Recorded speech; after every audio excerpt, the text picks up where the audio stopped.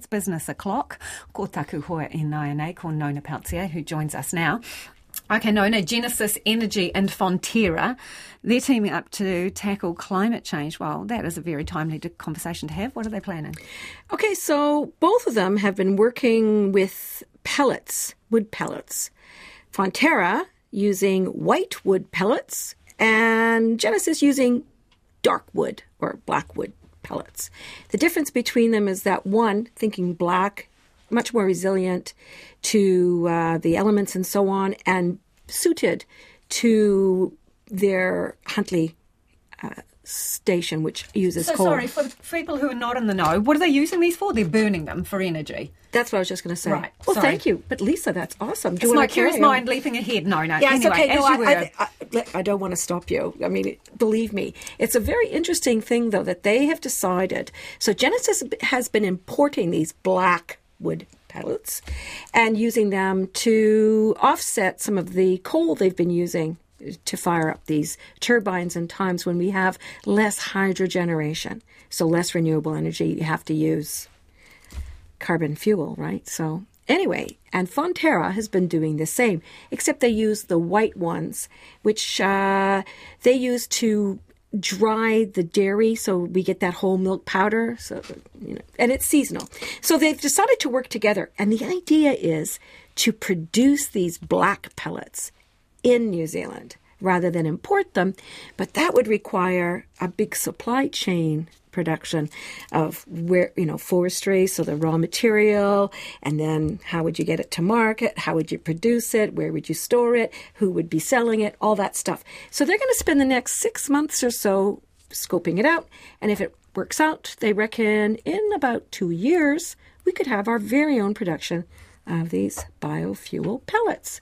Now, don't ask me how much it's all going to cost. It's all part of the feasibility study.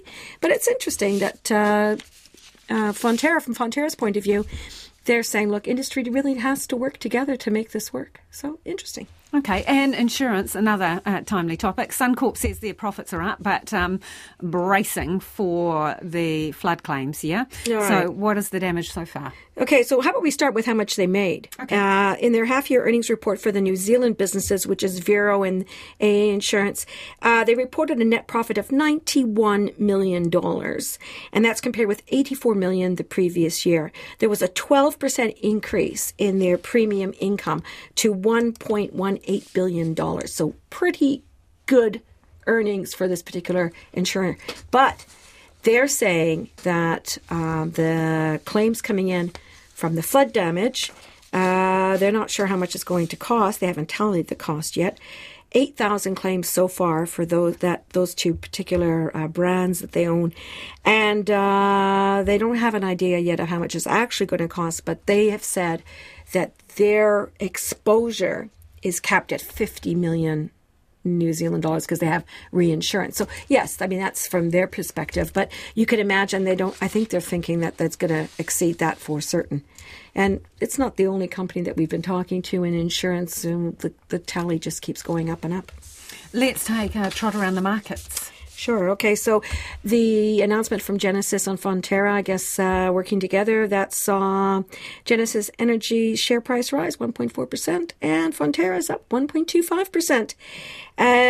Now, that's interesting because the market itself ended down 46 points, so just over 1/3% to 12,175, and that's because Asia's kind of wobbling a bit, not sure which way the U.S. Federal Reserve is going to go with interest rates. And that meant the New Zealand dollar is just a bit weaker today, 63.2 US cents, 90.7 Australian, and 52.5 British pounds, which is just where it was yesterday, pretty much. Thank you, Nona. Ka kite, Nona Peltier there with Business News.